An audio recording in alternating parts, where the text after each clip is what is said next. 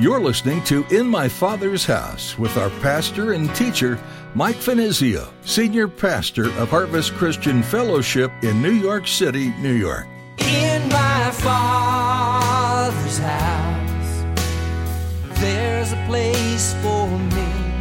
In my Father's house, where I long to be. Oh, my heart will not be troubled. I remember what you said. You'll return that I might live in my Father's house. It just changes the focus and the perspective of what life is all about. You know, you may feel as if you're not accomplishing anything at your place of employment. Maybe your sense is just, it's the same thing over and over and over again. Such a mundane, colorless life that I live. But when you have a perspective of, man, you're working alongside of God to further His kingdom, to preach the gospel, that changes your whole perspective. Have you ever found yourself feeling like your job or even your life isn't going anywhere, or that it's getting repetitive? In today's message, Pastor Mike speaks about bringing the sharing of the gospel into our work, and how, if your goal is to do God's will instead of yours, you'll find your job and even your life to be more fulfilling. But that might not always mean directly spreading the gospel at work. Sometimes it just means showing God's unconditional love and patience with your co-workers. Now here's Pastor Mike in the book of Genesis chapter 41 as he begins his message, The Secret to Joseph's Character. I remember what you said. You return that I might live in my Father's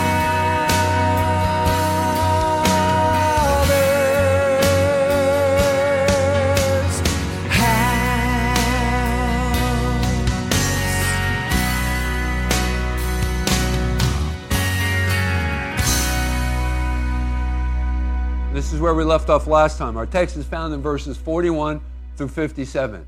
And Pharaoh said to Joseph, "See, I have set you over all of the land of Egypt." Then Pharaoh took his signet ring off his hand, put it on Joseph's hand, and he clothed him in garments of fine linen and put a gold chain around his neck. And he had him ride in the second chariot, which he had, and they cried out before him, "Bow the knee!" And so he set him over all of the land of Egypt. Pharaoh also said to Joseph, "I am Pharaoh, and without your consent no man may lift his hand or foot in all the land of Egypt." And Pharaoh called Joseph's name Zaphnath-Paneah, and oh boy, did I kill that name. And he gave him as a wife that name there, and the daughter of Potiphera, and I just killed that one as well, priest of On. And so Joseph went out over all of the land of Egypt. Joseph was 30 years old when he stood before Pharaoh, king of Egypt. And Joseph went out from the presence of Pharaoh and went throughout all of the land of Egypt. Now in the 7 plentiful years, and I'll explain all of this to you in a moment, the ground brought forth abundantly. And so he gathered up all of the food of the 7 years which were in the land of Egypt, and laid up the food in the cities. He laid up in every city the food of the fields which surrounded them. Joseph gathered very much grain, as the sand of the sea, until he stopped counting, for it was immeasurable. And to Joseph were born 2 sons before the years of famine came, whom Asenath, the daughter of Potiphera, priest of On, bore to him. And Joseph called the name of the firstborn Manasseh, for God had made me forget all of my toil and all of my father's house. And that's what that name indicates. And the name of the second he called Ephraim, for God had caused me to be fruitful in the land of my affliction. Then the 7 years of plenty which were in the land of Egypt ended, and the 7 years of famine began to come, as Joseph had said. The famine was in all lands, but in all the land of Egypt there was bread or food. So when all the land of Egypt was famished, the people cried to Pharaoh for bread. Then Pharaoh said to all the Egyptians, "Go to Joseph, and whatever he says to you do? The famine was over all of the face of the earth, and Joseph opened all of the storehouses and sold to the Egyptians. And the famine became severe in the land of Egypt. And so all countries came to Joseph in Egypt to buy grain because the famine was severe in all lands. Now, as you know, and we've drawn this to your attention many times before, Joseph has sort of become a series, sort of like a mini-series within our series and studies in the book of Genesis. I mean, we've been studying Joseph. Our focus has been on this character now for the last couple of months. And over again, I've drawn to your attention that Joseph is held up as someone of great character and virtue. So here's the question, and this is what we want to talk about this morning.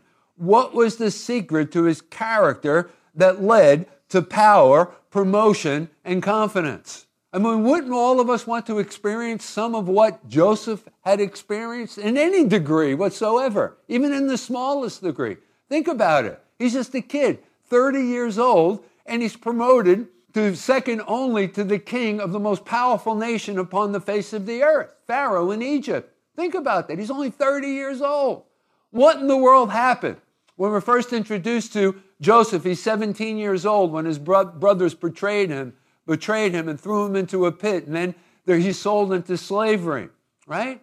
And then through an unusual series of circumstances, and we'll talk some about that this morning, particularly for the sake of those who haven't been here for the last couple of weeks, kind of bring you up to speed.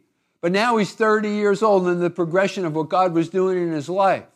And so only, a short period of time, some 13 years or so, 17 years at best, and now he's gone from being a slave, a youth, just 17 years old, to one of the most powerful men upon the face of the earth. So I'd like a little bit of that. I'd like a little taste of that. I don't want to be a king or anything. But I would love for my life to be blessed and enriched and full. Wouldn't you?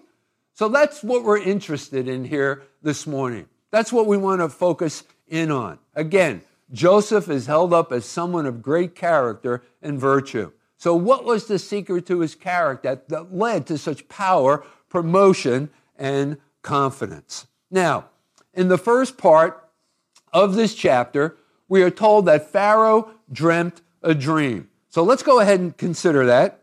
We're in chapter 41 and verse 1, and there we read, "Then it came to pass at the end of 2 full years," and that would have been 2 full years Joseph is still in prison, since he interpreted the dream of Pharaoh's cupbearer, right? And just kind of following the sequence of events leading up to chapter 41 in verse 1. So it's 2 years, and the cupbearer has totally forgotten Joseph. Remember, after Joseph had interpreted the cupbearer's dream, how that he would be restored back to power, right? And to his position in Pharaoh's court, Joseph adds, "And please, when you're restored, remember me." Well, guess what? The cupbearer forgot Joseph. And now 2 years have passed. So 2 years after his interpretation of the cupbearer's dream, now Pharaoh begins to dream a dream. And then it came to pass at the end of 2 full years, verse 1, that Pharaoh had a dream. Okay, so that's what we're told there in verse 1. And Pharaoh obviously knew that this dream was supernaturally inspired. And because of the fact, he was extremely troubled. Have you ever experienced that before yourself?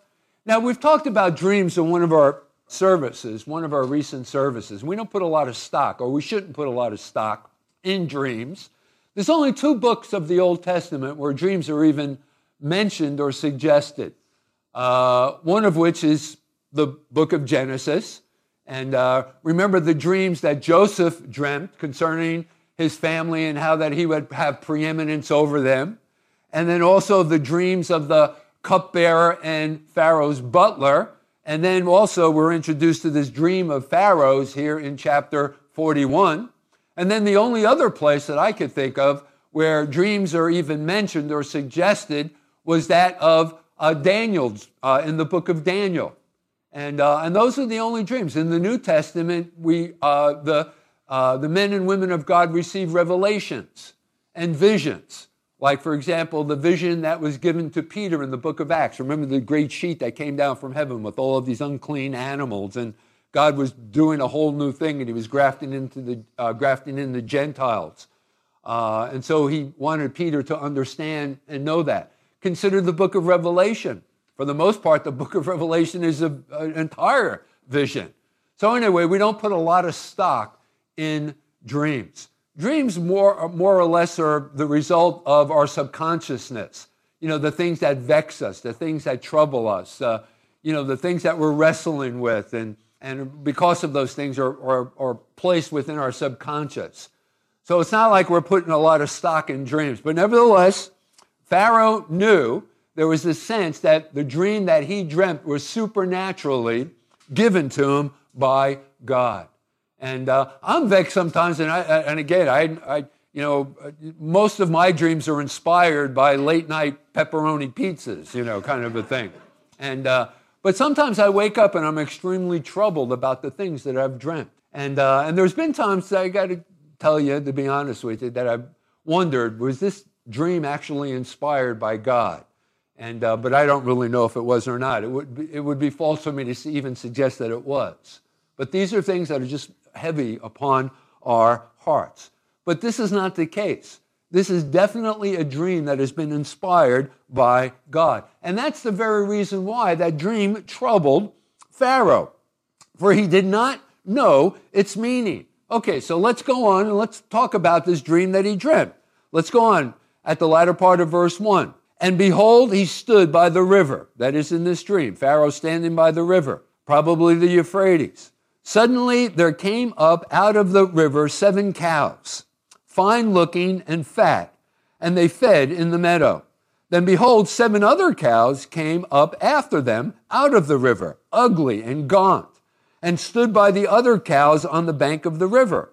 And the ugly and gaunt cows ate up the 7 fine-looking and fat cows, so Pharaoh awoke. Yeah, that would wake me up pretty quickly as well. So then he goes back to sleep, verse 5, and he dreams another dream, a second time. And suddenly 7 heads of grain came up on one stalk, plump and good. Then behold, 7 thin heads, blighted by the east wind, sprang up after them. And the 7 thin heads devoured the 7 plump and full heads. And so Pharaoh awoke, and indeed it was a dream. Now, in verse 8, we are told that Pharaoh, being as troubled as he was, appealed to all of his magicians and soothsayers that were found within his courts, but they were of no help in understanding and interpreting this dream. But then Pharaoh's cupbearer, who had been restored to his original place, who, remember last time together, or maybe it was the time before that, when we were first introduced to him, he was Joseph's fellow prisoner in jail. But now he's been restored to that place, and he's once again standing before Pharaoh. And all of a sudden now, he remembers his old friend Joseph from prison and the uncanny abilities that he had to interpret dreams. I mean, after all, he interpreted his own dream. And then in verse 12, he broadcast that to Pharaoh. Notice what it says in verse 12 of chapter 41. Now there was a young Hebrew man with us there, that is in prison, a servant of the captain, the guard, and we told him, and he interpreted our dreams for us. To each man he interpreted according to his own dream. So the cupbearer tells Pharaoh, you know what? He's still in prison. So therefore, Joseph is summoned for, notice there in verse 14, just follow along with me. And now Joseph is standing before the king, standing before Pharaoh, and he interprets his dream. And basically, he explained that there are 2 periods of 7 years, and that's what the cows and the stalks of wheat are all about. First of all, there would be a time of plenty, followed by a time of dearth and famine. Verses 26 and 27. Should we read that? Let's read it. We'll do it quickly. The 7 good cows are 7 years, and the 7 good heads are 7 years. The dreams are 1. And the 7 thin and ugly cows which came up after them are 7 years. And the 7 empty heads blighted by the east wind are 7 years of famine. And so again, there you have it. And therefore, because of the interpretation of this dream, Joseph interprets it for the Pharaoh, for the king, but then he continues on and begins to counsel Pharaoh. And this is no small thing. Think about it. He's still a pretty young guy. But there's such confidence and assurance that God's hand was upon his life. We've talked about this before, right? And he knew that he had the authority of God resting upon him. And so Joseph counsels Pharaoh to act accordingly. And so Pharaoh now is so impressed by Joseph's abilities and counsel and wisdom. What did he do?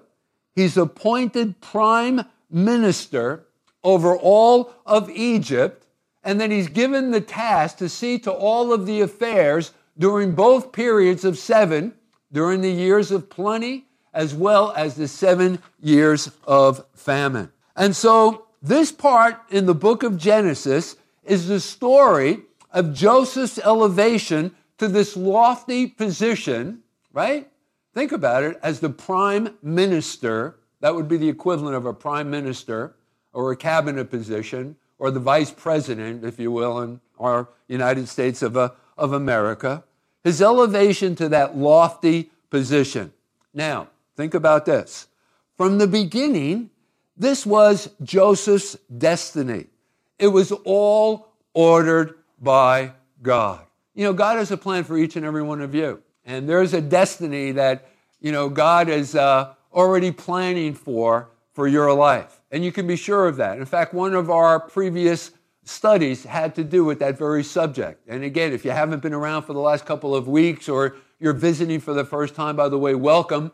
And as Pastor Jose had mentioned, all of our previous messages, whether it's the King of Kings series on Thursday evenings or Sunday mornings, our Origin series, they're archived on our website. And so you can just listen to them at your leisure. You can download them to an MP3 player, your phone, whatever, on your computer, and whenever time allows. Listen to those previous messages. I believe that God will speak to you. But God has a plan for each and every one of us. And he wants to use you to do great things. I mean, think about what a privilege it is to work alongside with God in this great occupation of furthering his kingdom and preaching the gospel. Isn't that an amazing, amazing thought? You know, it just changes the focus and the perspective of what life is all about. You know, you may feel as if, you're not accomplishing anything at your place of employment. Maybe your sense is just, it's the same thing over and over and over again. Such a mundane, colorless life that I live. But when you have a perspective of, man, you're working alongside of God to further his kingdom, to preach the gospel, I mean, that changes your whole perspective, your whole outlook on life. You know, you may not have some other advantages that other people enjoy. You might not have a lot of money in your pocket or in your bank account. You might not have certain advantages for education or, being born into a wealthy family or whatever. But nevertheless, every one of us has the opportunity to work alongside of God. And that thought changes everything, right? Think about that. What a privilege it is to work alongside of God in the great work of preaching the gospel. So right from the very beginning, this was Joseph's destiny. I wonder what your destiny is. I wonder where we're going to be in we might be with the Lord. I mean, who knows? But I wonder where we're going to be, for example, next year. If the Lord tarries, if the Lord doesn't come back to the church this next year. The trumpets blow, the rapture happens, and we're out of here. But who knows? Patty, you might not even be able to settle into Albuquerque. That's all right. Okay. You'll have at least you have a mansion now in Albuquerque, but you have a better mansion in heaven. Right? And but 5 years from now, you just never know. I think about the day that I received Christ. I remember my wife and I were up in Alaska, And this is like going back some 40-something years, well, like 44 years, because it was within the first year of our marriage where both my wife and I gave our lives to Christ. We were up in Alaska. We were teaching school. Well, actually, we were waiting for our appointment. We were teaching up in you've heard this story before. You're probably bored to death with it. But we were teaching at this Athabascan Indian village right on the Yukon River, right at the Arctic Circle. And we were waiting for our appointment to happen. And we wound up in this Christian community for a couple of weeks while we were waiting, to get onto the plane and then be, lifted to that location to begin our teaching assignment through Alaska State-operated schools. And I had already, the Lord had already moved Christian people across my path prior to that time. And I had already met Chuck Smith from Calvary Chapel and all kinds of Christian people. I was out in California, hooked up with a bunch of, I was already attending Bible studies, but I hadn't made a decision yet. But anyway, through a crazy, unusual series of circumstances, I remember the day that both my wife and I gave our lives to Christ. And as the pastor was leading me in the prayer, one of the deacons that happened to be standing alongside of him began to prophesy and said, this guy Mike is going to be a teacher of your word. And I looked at him, and I was a school teacher at the time, but he told me that I was going to be a teacher, that I was going to be a pastor, a teacher of God's word. And I just stopped and looked over to him. I said, this guy's out of his mind. Maybe that's what he was hoping that would happen in my life. And then who knows, years later. And it's just amazing. Who knows what's going to happen or how God is going to use you down the road, right? He has a plan. He has a purpose. Anyway, and our destinies are ordered by him. And so with Joseph, think about this. All of these events lining up was a culmination of a rise from slavery to greatness. It's a story unparalleled in the history of the human race. He was once trampled upon by life and everyone around him. Have you ever felt that way yourself? I mean, think about it. His brothers betrayed him, sold him into slavery. Potiphar's wife unjustly accuses him of raping her, and thus he's thrown into prison. But now all of Egypt is commanded to bow before him, and he's second only to the king. Remember what we read in verses 43 and 44. He was to ride behind Pharaoh in another chariot, and as they passed, they were to bow down to Joseph. In 13 years, as I mentioned before, he's only 30 years old now. So in 13 years, from just a youth, a teenager, 17 years old, 13 years later, he's now 30. He went from a mere shepherd boy to assuming control of the mightiest kingdom upon the face of the earth. In my Father's house, there's a place for me. In my Father's house, where I long to be. Oh, my. When you look back at your life, what moments stand out to you? There are probably some pretty great ones, getting married, having kids, graduations, and celebrations. But I imagine there are also a few you'd rather not remember, the ones that come back to run through your head at night as you try to fall asleep. When we take a look at the stories of some of the Genesis characters, we see it all, the good, the bad, and the ugly. These people you meet made their fair share of mistakes. But that didn't disqualify them from being used by God. God built a nation from human beings who were far from perfect. And guess what? He wants to use you too. God has a plan for your life, and you can faithfully follow Him in the way He has made for you. You can be forgiven of your sins and start fresh, remembering the faithfulness of God since the beginning of time. We're so glad we got to spend time with you today in the Word with Pastor Mike Finizio and In My Father's House. This program is a ministry out of Harvest Christian Fellowship in Midtown Manhattan. Check us out online at harvestnyc.org. There you'll find service times and our easy-to-find location. We have easy access from Port Authority on 42nd and Penn Station on 34th. Come by and see us. If you aren't close enough to drop by, you can find links to our online streaming and more on our website, harvestnyc.org. Again, that's harvestnyc.org. Thank you for joining us today. We're out of time for now, but come back and feast on the Word with us next time in My Father's House. Not be troubled.